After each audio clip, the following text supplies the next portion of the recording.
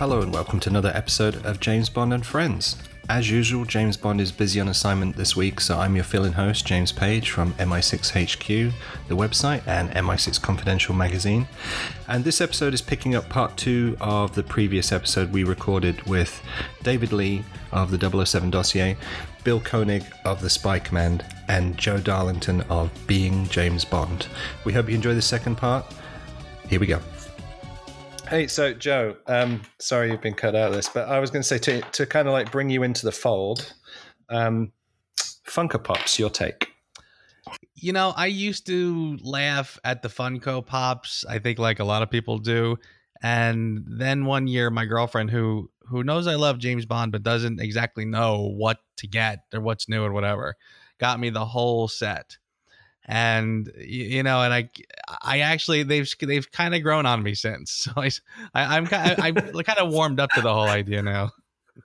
All right, so we've had a bit of fun with them in the past, and mea culpa, and that they're actually releasing Wave 2. So Funko Pops will be back after we announced their premature death in a previous episode, and that well, as they don't biodegrade, they never die anyway. But as another licensor basically told us that the deal was done with them because of various personal issues. But there was kind of a bit of a rejoicing in the Funko Pops community, like, those guys in the podcast were wrong, and we're getting out. I'd just like to point out that the ones that are coming out were the ones from that previously got signed off a year ago. So, yes, there's a Wave 2, but who knows if there's going to be any after that. I will say this, honestly. I used to laugh at these things, and I never used to understand who the hell would want these things, these little weird bug-eyed looking things. But I do have to say that the round 2 that's coming out, like the look of them, I mean, they really are kind of getting the look right as far as the characters in the films. I mean, I feel like I would just get him for the Lashif alone, holding the holding the rope. So basically, Joe, you're saying this is what you want for Christmas. It's a bit early, but or I know I will get them, so I'm just making peace with it. Somebody pointed out on Twitter that most of the costumes are wrong. Like Judi Dench from Quantum of Solace is wearing the outfit from Quantum is actually from GoldenEye, and Craig's suit's wrong, and all the rest of it. So, if we want to throw some more stuff at them, we could. But good news. For me, that isn't the problem with Funko Pops. Right. Good news if you like them, there's more coming out. Good news if you don't like them, that might be it. And they'll be done. Yeah, so. Enjoy them if you like them. But yeah.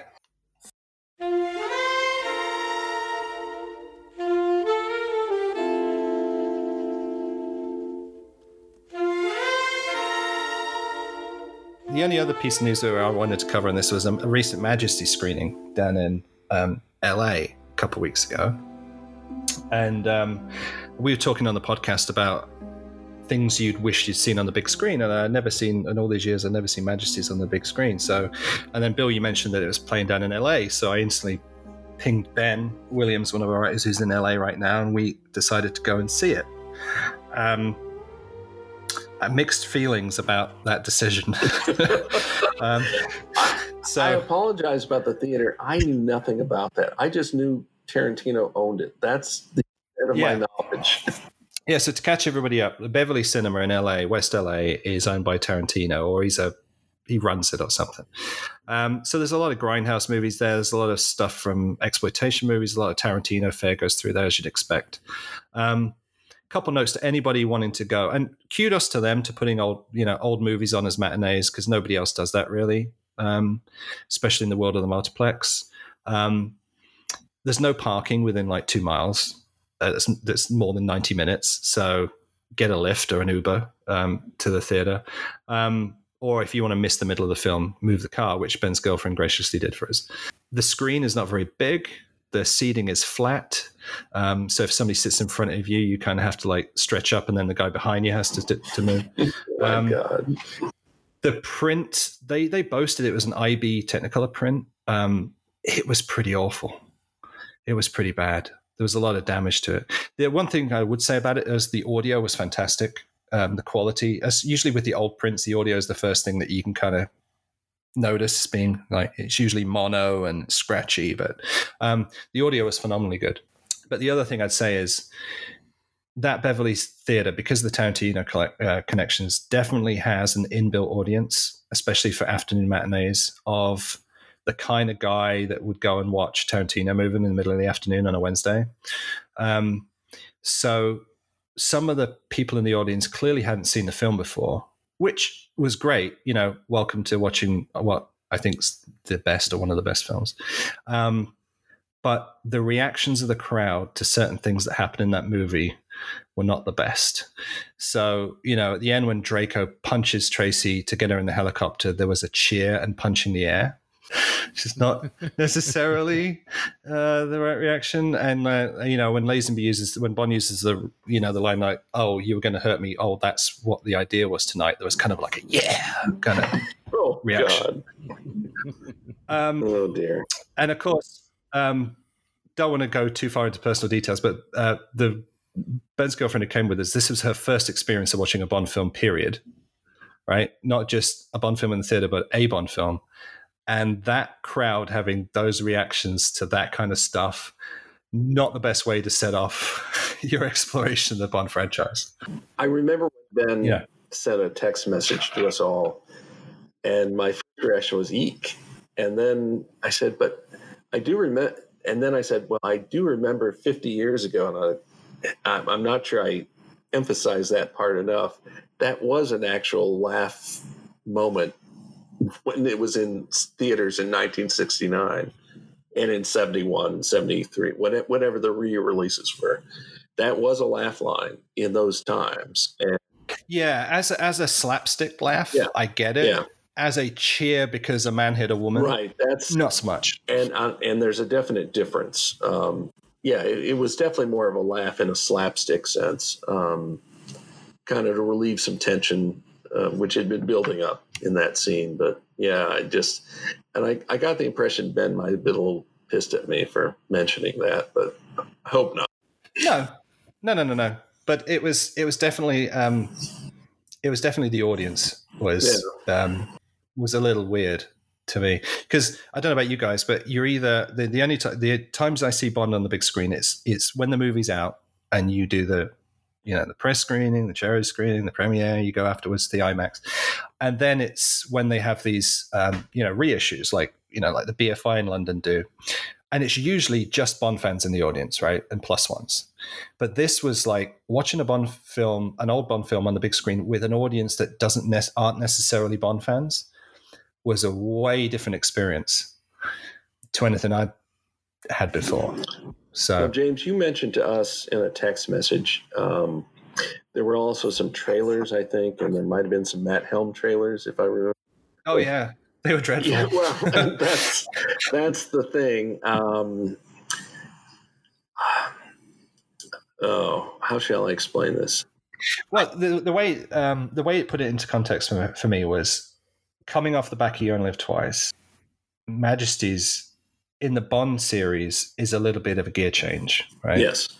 But in the context of the year it was released, with the spy-fi wave of European stuff that was coming out, and everything was a spoof and a knockoff and a over-the-top thing. And the Matt Helm trailers were I cringed during them, and I don't normally care about this kind of stuff. Right. And then you think, well, this film was released at the same time as general audiences were also seeing this stuff. Boy, that explains at the time why Majesty's got some of the feedback I think it didn't deserve.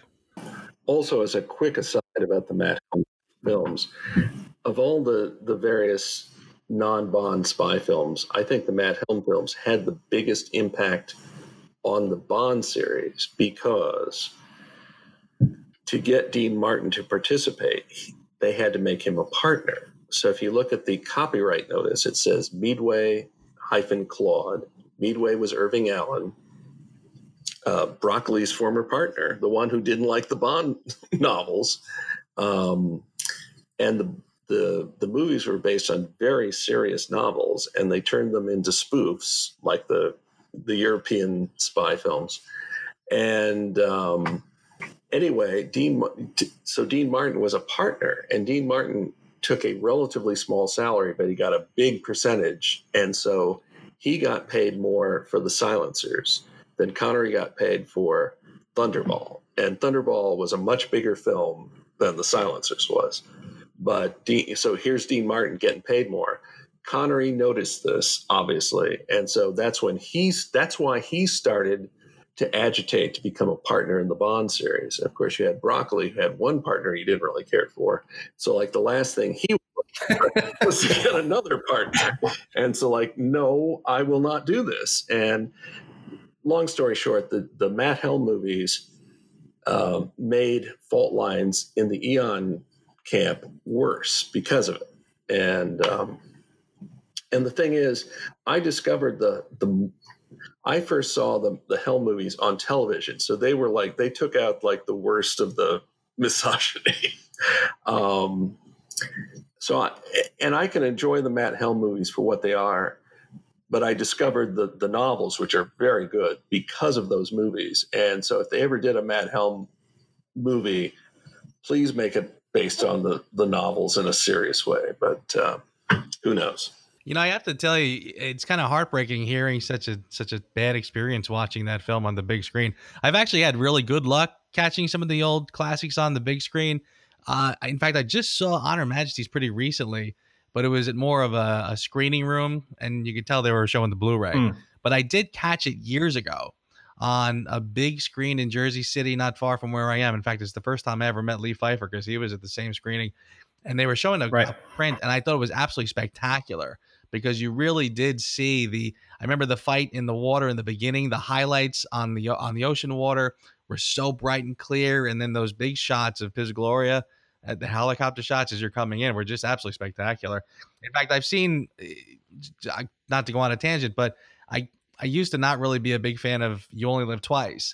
And I think it took me seeing it on the big screen that really did sort of make me a believer, because that big volcano scene when all the ninjas are coming down and you really start to, you got an appreciation of the big scope of that whole set. So yeah, I mean, it's, again, I love catching the classics on the big screen. It's really terrific. The first time I saw You Only Live Twice, it was on a drive-in screen. So, okay, it's like, that's a big screen. Now the sound system wasn't so great. Those little tinny speakers you put on your window, but it was actually the bottom half of a double feature of The Good, the Bad, and the Ugly, and You Only Live Twice, both released by United Artists. That's the only thing the two things had in common. So my parents took us to see it, and The Good and the Bad and the Ugly bored me to tears. I mean, I was 9 years old, and then when the Bond film came on, it's like, whoa, like that whole thing with the space capsule. It's like, okay. Looking back now, it's like, the special effects aren't that great. But trust me, 9-year-old watching that for the first time, the John Barry music, like, holy mackerel. It's like I was wide awake from that moment on watching the rest of the movie. It does make you wonder if and this is a topic for another day, but if the films today are doing what they can to recruit the younger audiences. It's the problem Star Wars has, right? According to the trailers, is they're not. The other thing I think you guys both mentioned was you got to remember that when those films were released, they were made for that screen. Yes. Yeah, absolutely. Because that was the only way you could see them. Right. Today, are they as much designed for the cinema screen, or are they designed for you're watching it on your 4K TV at home? Yeah, but this is something that we touched upon before, but talking about technical aspects, and it was why do they stick to 24 frames a second in the cinema when most people are going to see it on television? So it would be easy, especially if you're shooting digitally, to switch to 25 frames a second or 50 frames a second. So televisions can adapt now. The old televisions, in the UK, it was 25 half frames a second, and US with 30, and so on. So I don't understand why now, if you buy a film in Europe, it plays fast. because they don't need to. So yeah, because I started working in the kind of the media and entertainment industry on the tech side at the time that DVDs were first starting to be mastered, because I worked on Spider-Man 1 and all those kind of things. Well, Spider-Man 1 doesn't help you date it, does it? Because they've rebooted this franchise like 4 times. But Spider-Man 1 Tobey Maguire, right? 1.1, 1.2, etc. Yeah. So what they would do is they'd take the 24 frame a second film and then just encode it at 25. So in Europe, your film was running 4% faster. But I mean, that's the way they always did it with films on television as well. And I can understand doing that, but I don't understand why they still do it. In 1980, The Spy Who Loved Me went on HBO for the first time. Well, tell you what, I'm not sure it was the very first time, but they were showing it on HBO. And it was like, had a running time of 1 hour, 59 minutes. But the movie had a running time of 2 hours and 5 minutes. And they were doing that, what do they call it? Time compression. Everybody sounds just a little bit like a chipmunk. And it's like, that's right. Because what happened was, Moonraker's being shown for the first time on HBO. And then the next month they were showing The Spy Who Loved Me. And it's like, I couldn't believe it. It's just like, it was ridiculous. Why are you doing this? I guess because they figured, well, we can get it within a 2 hour running time and put something else on. But, it was terrible. Joe, on your reviews of your recent YouTube reviews, Scott mentions that he's like watched some of the movies back in 4K and started to see things that, you couldn't see in the theater back in the day or on television, like the textures of the clothes and all that kind of stuff. But it also shows up some of the things they didn't want you to see. Yes. Right.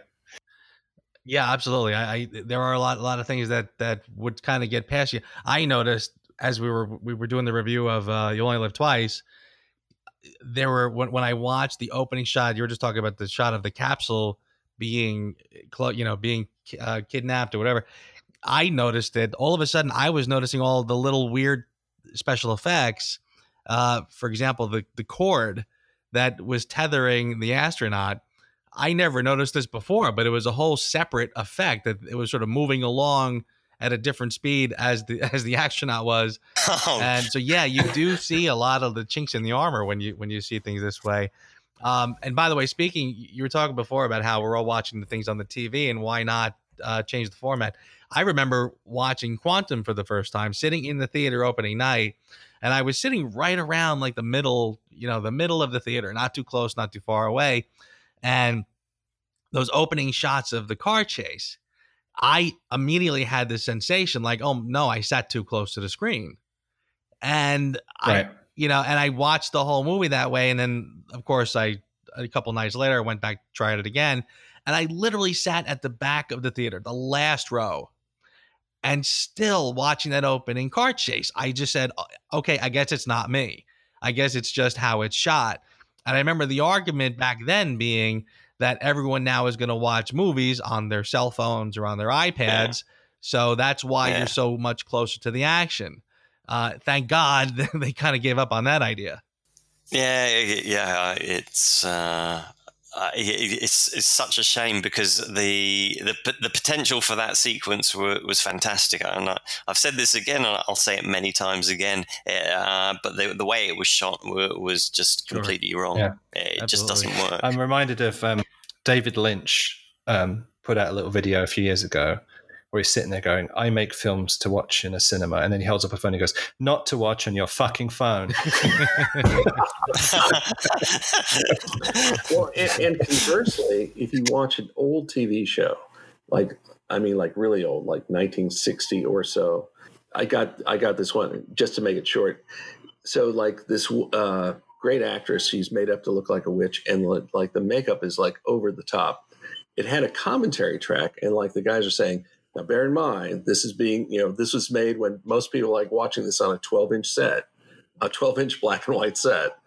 And it was like way over the top watching on a regular sized TV set on DVD. It just was very weird. Yeah, I think the Bond series really lucked out in that they started the series in color. Yes. And that's going to most modern audiences, that's going to sound like a wild, stupid statement.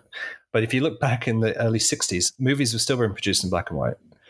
And yeah, I've seen an argument that if Fleming had been successful in bringing Bond to the big screen in one of his attempts, probably it would have been shot in black and white, and it would have ended up with a very, very different history of Bond films that way. In 1965, the last John Wayne Wharf film was shot in black and white, and it was a huge A-list production, directed by Otto Preminger, co-starring Kirk Douglas, and all these people, and it was shot in black and white. And you know what? It looks great in black and white. One thing I've noticed about a lot of movies that are color movies now, it's like the colors seem like washed out. It's like I almost get the impression the cinematographer wishes they were shooting it in black and white, but they can't. So we'll just try and make it as close to black and white as we can in color.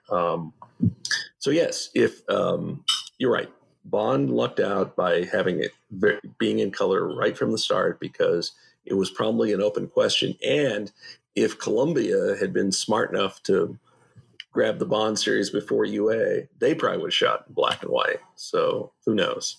And I think the techniques that they were using, especially makeup and lighting and set design in the early color films, they were still using black and white techniques, right? So yes. Everything's a little bit too heavy-handed or not heavy-handed enough, depending on whether it's the sets or the makeup. And Bond did look out that they had a couple of the crew, the people they picked to make that film out of the gate had got through those learning curves with other films. Ted Moore in particular, I would say. I mean, he's a very underrated contributor to those early movies, I think.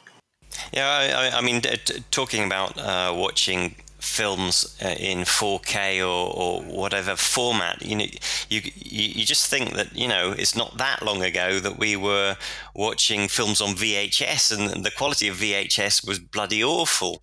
Right. And and nobody complained about that. It's like Blockbuster was shifting God knows how many rental movies a night, and people just wanted to watch movies, and to a certain extent it doesn't matter about the quality of the image as long as you can understand what the hell's happening in the film. The battle at that time was between VHS and Betamax. And by all accounts, Betamax provided the superior picture, but VHS won out. I mean, it's just strange. It just happened that way. And there's still fans out there that like watching the Bond movies on Laserdisc, because that was how they first watched them, right? I have. Yeah. And also, some of the Bond home videos, depending on which one you get, have altered sound effects. So, like, I've seen some that have, like, the original sound effects, and I've seen others, the same movie with a different format, where the sound effects are entirely different. So, like, with Thunderball, with the altered sound effects, when Largo goes to the Spectre meeting, so, like, when that panel goes back, there's this, in the altered version, it's like, chunka, chunka, chunka. It's like, it sounds like there's a steam engine, like, powering that thing. Like, why did they make this change? I don't get it. I've noticed that too, and I find it baffling as well, because it's not even so much that somebody thought to go back and tweak some of the special effects, maybe kind of George Lucas the films a little bit, but the things that they chose were so strange. And I'll tell you this, I don't know if you guys have had a chance to see it yet, but the video that was shown at the On Her Majesty's Secret Service 50th anniversary, a fellow named Tom Waldick, and his company now is called Passions Fruit. They did a spectacular video, and they just put it online, so you can find it. A remix of the film, like a video, just a tribute of the film. And I remember thinking it was absolutely flawless. And the only thing that I probably would have done differently is that, and he did a lot of his own custom sound effects, in places of certain things in the film. The only thing I would have done differently is that he left in that machine gun sound, the drive-by at the end, that pop, pop, pop sound effect that they changed it to. And I thought that was such a weird thing to change, because the punch is so lessened, I think, And I kind of wish he changed that and pumped up like a different kind of sound effect. I've always been baffled by that one. Yeah, there was. I know they redid some of the effects for the DVD releases. And I think those ultimate editions had some of the changed sound effects as well. Now, I can understand why they had to do that for some of them when they had mono masters and they needed to create stereo or Dolby from it. So it was easier to take the dialogue tracks, the music tracks, and redo the audio effects. But yeah, you're right, Joe. The artistic decisions, shall we say, of the ones they picked, it's almost like, did they have a limited audio library or something that they, right, the closest they could do. And again, like the scene you mentioned, the Thunderbolt scene, again, the whole point of that scene is that he's quietly slipping into another room. So to pump up the sound effects out there, alert the whole building that he's walking through a door doesn't make a lot of sense.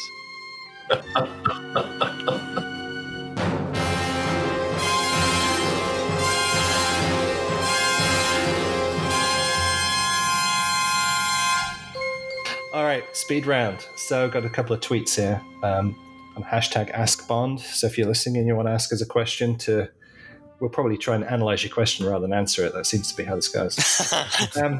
So Joseph asks about the use of the word time, in the title. Like with Bond driving his 80s Aston Martin in this film, perhaps the phrase links the past to the present parts of the movie. Thoughts? God. That is too cerebral for me.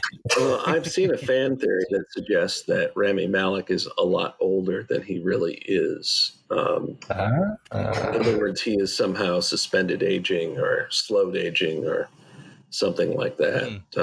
I'm not sure I buy that, but it's an interesting thought. I just on my girlfriend and I, we just started our vacation up in Cape Cod, and so we had a couple hours to talk about it, and we kind of had a little back and forth. Is it no time to die? As in, this is no time for this, or literally, I can't slow down to take the time to die, or something. Either way, I think it's a little. Do you know, I had that conversation with my wife the other day. Isn't that funny? Yeah. There are a couple of ways to interpret the title, yeah. So when it was announced, I went through all of the bad puns of No Time to Die on Twitter. You did, yes. Yeah, I did. And it annoyed a lot of people. And the one with all the different puns on No Time to, whatever.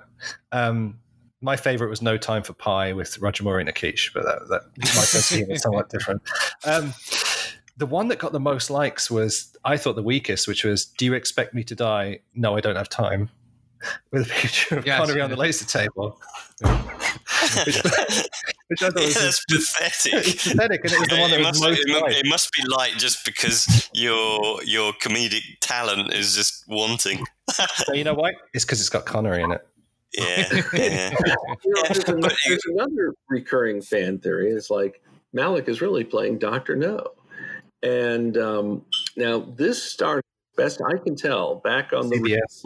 When CBS on its website just had this throwaway line saying Rami Malek's playing Dr. No in the new James. Yeah, and that was based on a television interview he did, wasn't it? When he said that he liked Dr. No. Right, and CBS even took it down. They corrected it and took that reference out. But I don't know if that's what caused it, but it's still in the fan circles. It's still kind of rolling around out there. It's funny. Honestly, even back before Spectre, I remember having conversations with fans, and we had a little back and forth about whether or not, because this Daniel Craig, it was a reboot. These are prequels.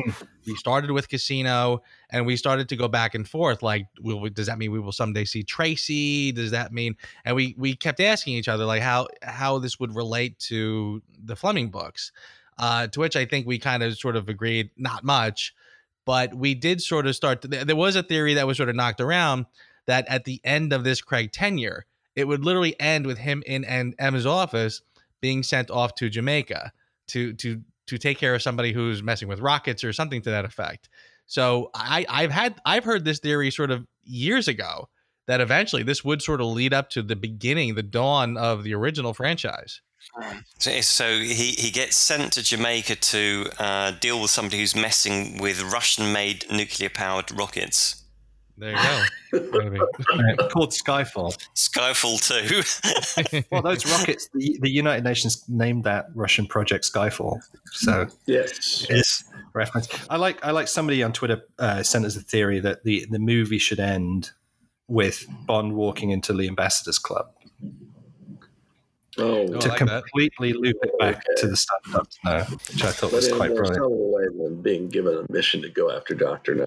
Yeah, but there's something about all this kind of looping stuff around, because I remember after Quantum of Solace, and Mark Forster was saying that he had thought, he'd filmed a different ending but didn't use it because he said it would have tied the next director into whatever that he'd ended the film on, and he didn't want to tie somebody's hands. But then in Skyfall, it ends with, in M's traditional office and all that kind of stuff. And so Sam Mendes had a very different approach, because at that stage he wasn't going to return. And then he did it again in Spectre, didn't he? And it's kind of forcing the next director's hand. Well, here's what you could do. It's like, this is if you had novelizations, which they don't do anymore. So it's like, okay, it's like Craig wakes up and suddenly, like, he feels different somehow. And he looks in the mirror. Oh, I've got dark hair instead of blonde hair, and I'm a little taller now. And he goes and I'm a woman. No, in other words, he's Sean Connery instead of Daniel Craig. And I feel different somehow. No, but it feels right somehow. And just, obviously a ridiculous notion, but but as long as we're like tossing around these silly ideas, let's go for it and like really do it. So I wouldn't be shocked by anything at this point, honestly. I sort of feel like the filmmakers are they're kind of throwing all sorts of things against the wall to see what sticks. And, I really wouldn't be shocked by anything, especially when you notice that, and I'm sure we all have, that they tend to follow trends. I remember one of the things I noticed in Skyfall was, like, especially at the end, they did the big reveal of Moneypenny, as opposed to introducing new characters or introducing us to old characters. They rather do that little twisty reveal, that you would see like in a Nolan film or whatever. And they do that again, tried to with Spectre with Blofeld.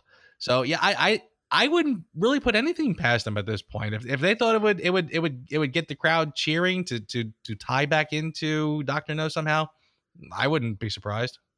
And obviously the character being Dr. No, and No being a noun in the title, potentially. Right? So Bond says to Rami Malek, "Are you a doctor?" And he says, "No." It's time to die.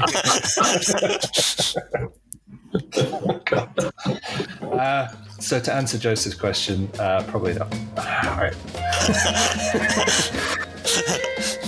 I forgot there was a question here. Yeah.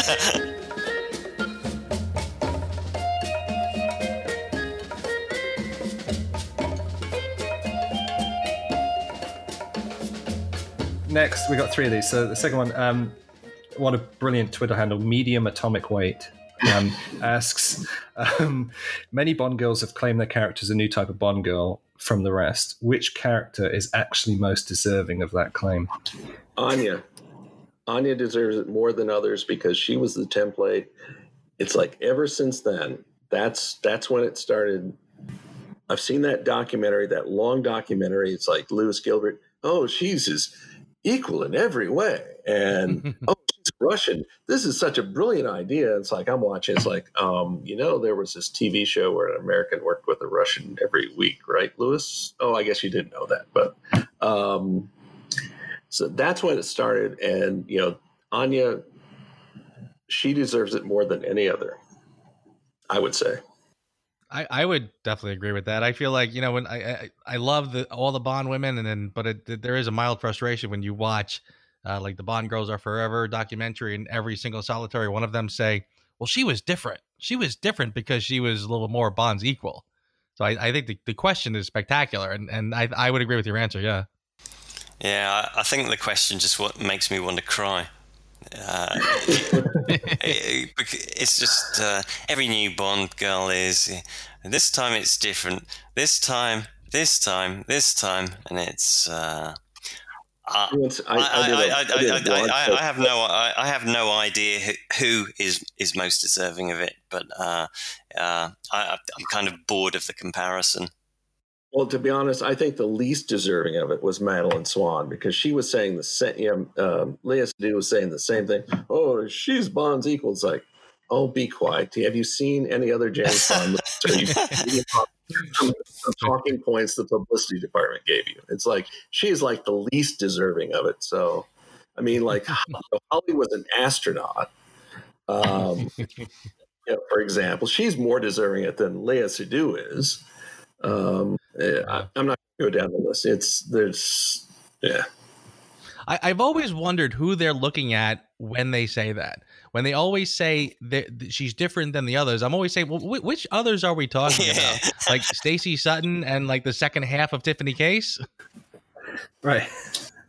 Well, Barbara Broccoli, she once did an interview. She said, "We don't do any Bond women with a thing you write on. It's to build up current Bond women. They end up tearing down previous Bond women, which is like a great idea for marketing your current movies. Oh, our previous movies were shit, but that was the entire campaign for Diamonds Are Forever, wasn't it? Which is, forget that shit we did last time. We're back on track again now. Which didn't age well, that idea, did it? But, no.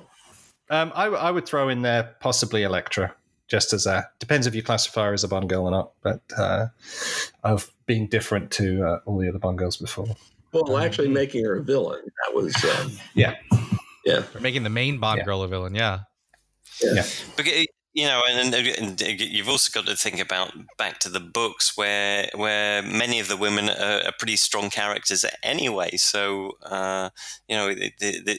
this myth about weak Bond girls is I think I just remembered the word clipboard. Barbara Broccoli said, "We no longer have Bond women holding clipboards." Well, Holly was holding a clipboard when Bond first moved, but she's also an astronaut for crying out loud.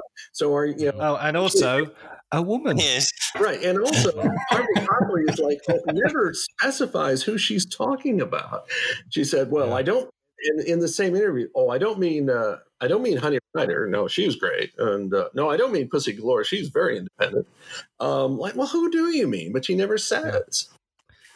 I've always felt like I wish the marketing department over at Eon would kind of change their tactic a little bit. One of the things I've sort of commented on is I wish they would stop marketing James Bond as trying to keep up with the other blockbusters, but rather try to sort of position him as sneaking into your father's liquor cabinet. Like this is the best kept secret you youngins don't know about yet. And in the same way, I wish they would stop talking about the new, better Bond girls and stop acting like they're apologizing for something in the past.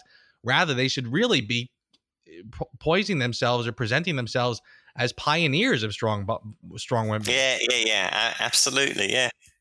I mean, I think if I think about characters like Mary Goodnight, even though it's my favorite Roger Moore film, then but I think characters like that were the exception rather than the rule. Well, in Tiffany Case, at the beginning, she's like a split personality. In the beginning, she's tough and independent. And then in the second half of the movie, she suddenly is like, I've got red hair, so I'm going to do a Lucille Ball impression. Ah! But the other thing, I mean, in terms of chasing blockbusters, I know that's not what we're talking about, but okay, we essentially can't ever do From Russia with Love again. And so, You Only Live Twice is now like the floor for like what Bond movies are going to be. Not necessarily space, but in terms of spectacle and so forth. Yeah, absolutely, yeah. That's a good question, isn't it?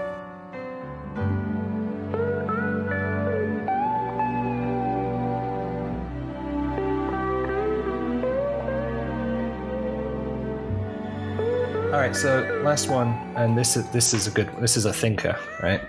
From Stingray. When it comes to Bond's least admired attributes, what's the one thing that you'd like to see him improve on? Clothes, grooming, style, food, shoes, cars, whatever you'd like to see to get better. What would I like to see? I would say I wouldn't actually specify a specific trait in terms of what was specified in the question. I would say just accept that he's, just accept it. And it's almost like they're apologizing for the cars and the clothes and stuff in recent movies. And just like, Bond, they're really into trying to explain why Bond is. And you know what? Stop explaining. Just, Bond is. You don't need to know a whole lot. Just stop apologizing for it.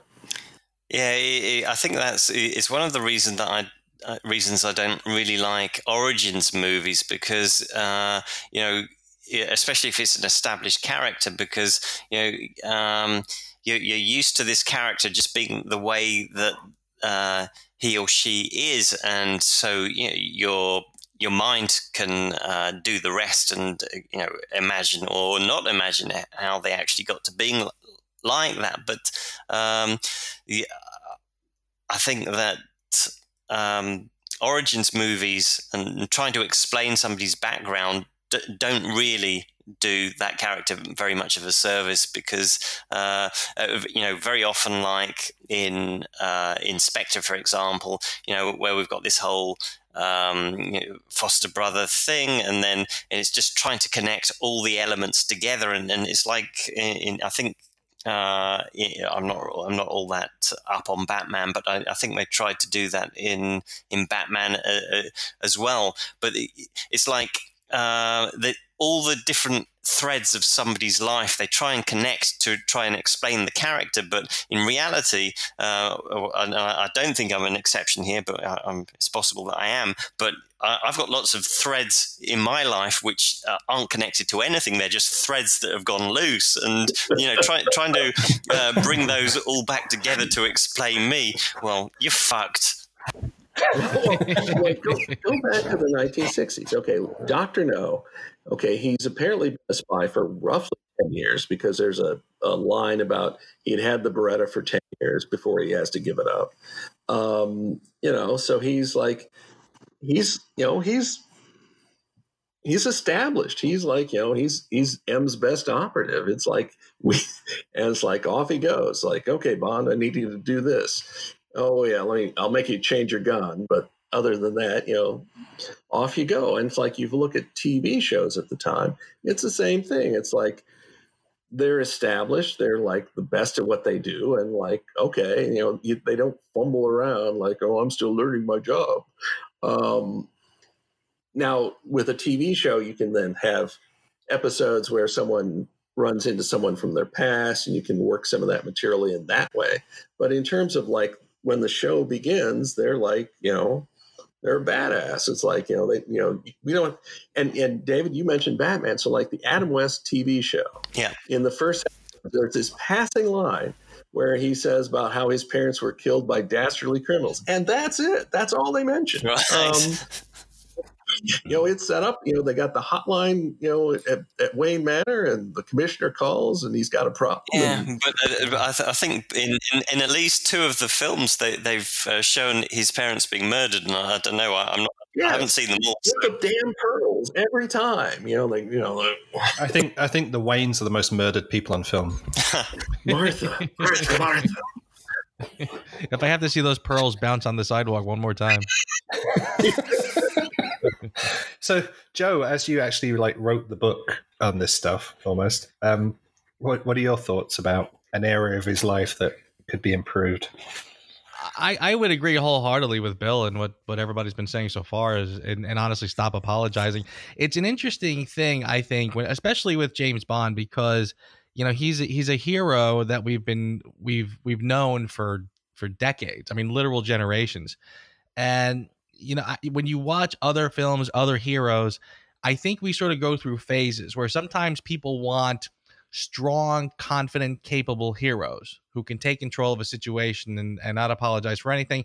Then we kind of go through eras where we want our heroes to be a little flawed. We want to see the chinks in the armor and know what makes them tick. So I understand the back and forth a little bit, but I do feel strongly, stop apologizing for James Bond being James Bond. I can't think of any other film genre that has perfect characters and it actually works. I mean, every interesting film has flawed characters. Gangster films don't try to make their gangsters nice guys. Any other kind of crime drama, we don't want nice guys all over. We want flawed characters. James Bond has his share of flaws, and again, there I almost feel like defining what a flaw is to you or I, that's a different conversation. But the idea that we want to have a perfect hero who is super nice and knows all the nice things to say and knows how to treat this current generation, that save that for something else. If you want perfect characters, save it for the fairy tales. It's okay when you're 5 years old. Exactly right. I mean, Star Wars. If you think you want a perfect character who doesn't make mistakes, and you think that's going to be interesting, well, you good luck with that and see how that goes. I really don't. I don't. It wouldn't interest me. It would not interest me to have a character who does not have certain foibles. So yeah, I say just leave him as is. I'll give you an example. One, Superman. That's a great example, and I like Superman films and I like Captain America films. That's a different film. I'm not going to see James Bond for the same reason I'm going to go watch Captain America. Right. But in terms of like perfect characters with no foibles and right, you know, but the thing is, when Superman's done well, he has foibles, but he overcomes them. I mean, I agree. Superman is harder to write just because he's smarter than you and he's better than you, and so it kind of makes it hard. But I mean, Alan Moore once wrote a Superman story, and what they were doing was essentially closing off one era because they were going to reboot. And it was a great story. I mean, this is in the comic books. It's not a movie. And, you know, I mean, there's material there. Even with Superman, you can do things. Well, in fact, with Superman, I don't remember if it was the first or second movie with Christopher Reeve, and he was torn between saving the world or saving Lois Lane, and so he had to go back in time to, as far as I can remember, it's a long time since I saw it. But Superman movie, yeah, it was the first one, was it? Yeah. Okay. So that's an origin story, so that doesn't count. Okay. I was thinking about this question this morning, and I thought the line in Skyfall, "Everybody needs a hobby." I'd say Bond, you know, doesn't really have any hobbies, does he? You know, Goldfinger, cars and gambling. But none you can really do in a movie because it's like, oh, okay, we're going to show Bond play 18 holes of golf. You know, it's I'd say, you know, Goldfinger, we had that.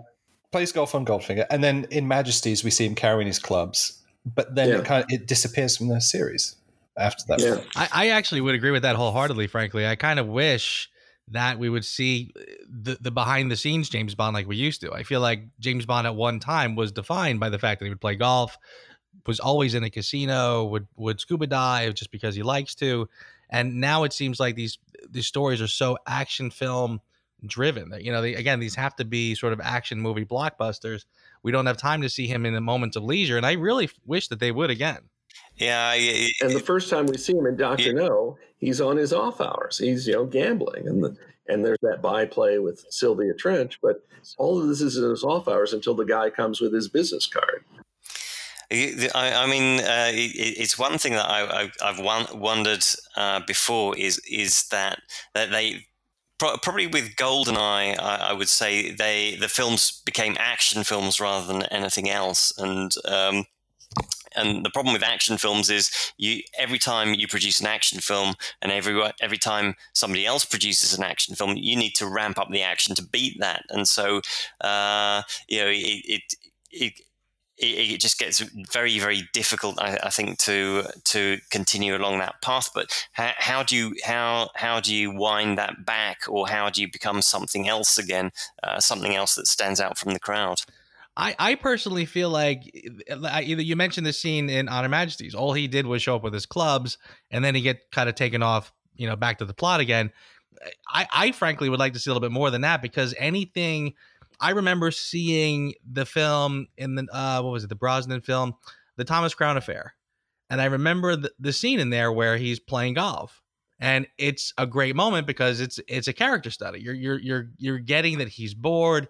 He wants to throw some big high stakes risks in this game because he's bored, and it tells you something about the character. I don't see why you couldn't go back to something like that. I mean, I remember feeling back then, why do I have to watch a separate film to see James Bond on the golf course again? Right. And he wrecks his expensive sailboat for the same thing, right? Just like, because he felt like exactly right. And again, these are character study movies. What you could do is like, you could show him playing the last hole of 18, and he's like playing a guy for a lot of money, and he beats the guy, he's won, and they're going to the clubhouse, and then he gets a call or something, he gets diverted, and then he gets carted off or something like that. You could still establish he plays golf, he gambles, and then get back to the main plot. But nothing like that ever happens. Oh, I better write that down. But yeah. Eon, by the time this is published, Eon will have it in their notebook, in their clipboard, on their clipboard. 126, yeah. But I think we might get to see a little bit of that. Bond 25 with Craig doing his spearfishing. Craig's Bond doing his spearfishing at the start of the film. Yeah. So, or after the pre-titles, we should say. But yeah, we don't have that. What does he get up to when he's not busy at all? The only other thing I can think of, is obviously Roger Moore's Bond is introduced with him making an extravagantly complicated espresso. I said I watched Live and Let Die the other day, and the espresso that he makes looks very, very bad. There's no crema on it. Is that all it does? Yeah. They did spend a lot of time and focus on that cup of coffee, didn't they? I wonder if Harry Saltzman had some back-ended deal with the guy that made that machine. That's quite usually possibly how these things went in the back of the day. I think I've said before on this podcast that that particular model of espresso maker, because it's manual, it's very, very difficult to produce a decent cup of coffee from it, because you need to be very consistent with the pressure, and it's difficult to do. All right. I thought that was going to be a difficult question to cover, but I think we nailed it. So that's it for Ask Bond. We haven't done one of those for a while. Usually we end up taking the questions apart rather than answering them. So that's refreshing to actually have some answers to those questions. I think that about does it for us this week, gentlemen. We ran way over as usual. That's what always happens. Because this is like being James Bond and Friends episode 1, isn't it? That's right. I like that. That's perfect. So I'd like to extend my warm thanks to David, Bill, and Joe for joining us. And we'll hope to see you all next time. Yep. Thanks for having me again, and good to talk to you all. Especially you, Joe, because I haven't spoken to you before. Yeah, same here. It was a thrill to be here. I love the podcast, so it's been a thrill to be on it. Thank you. Kiss me, you are invited. 2 stars ignited. I got a license to kill. Kiss me, you look excited. You are invited. I got a license to thrill. Kiss me.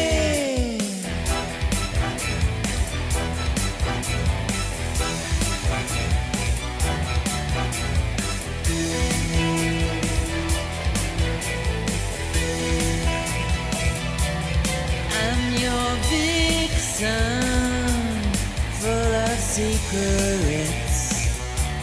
As I lure you with a kiss, I am beauty, I am dangerous. I might throw you off a cliff. I'm your Bond girl. I'm your Bond girl. I'm your Bond girl. I'm your Bond girl.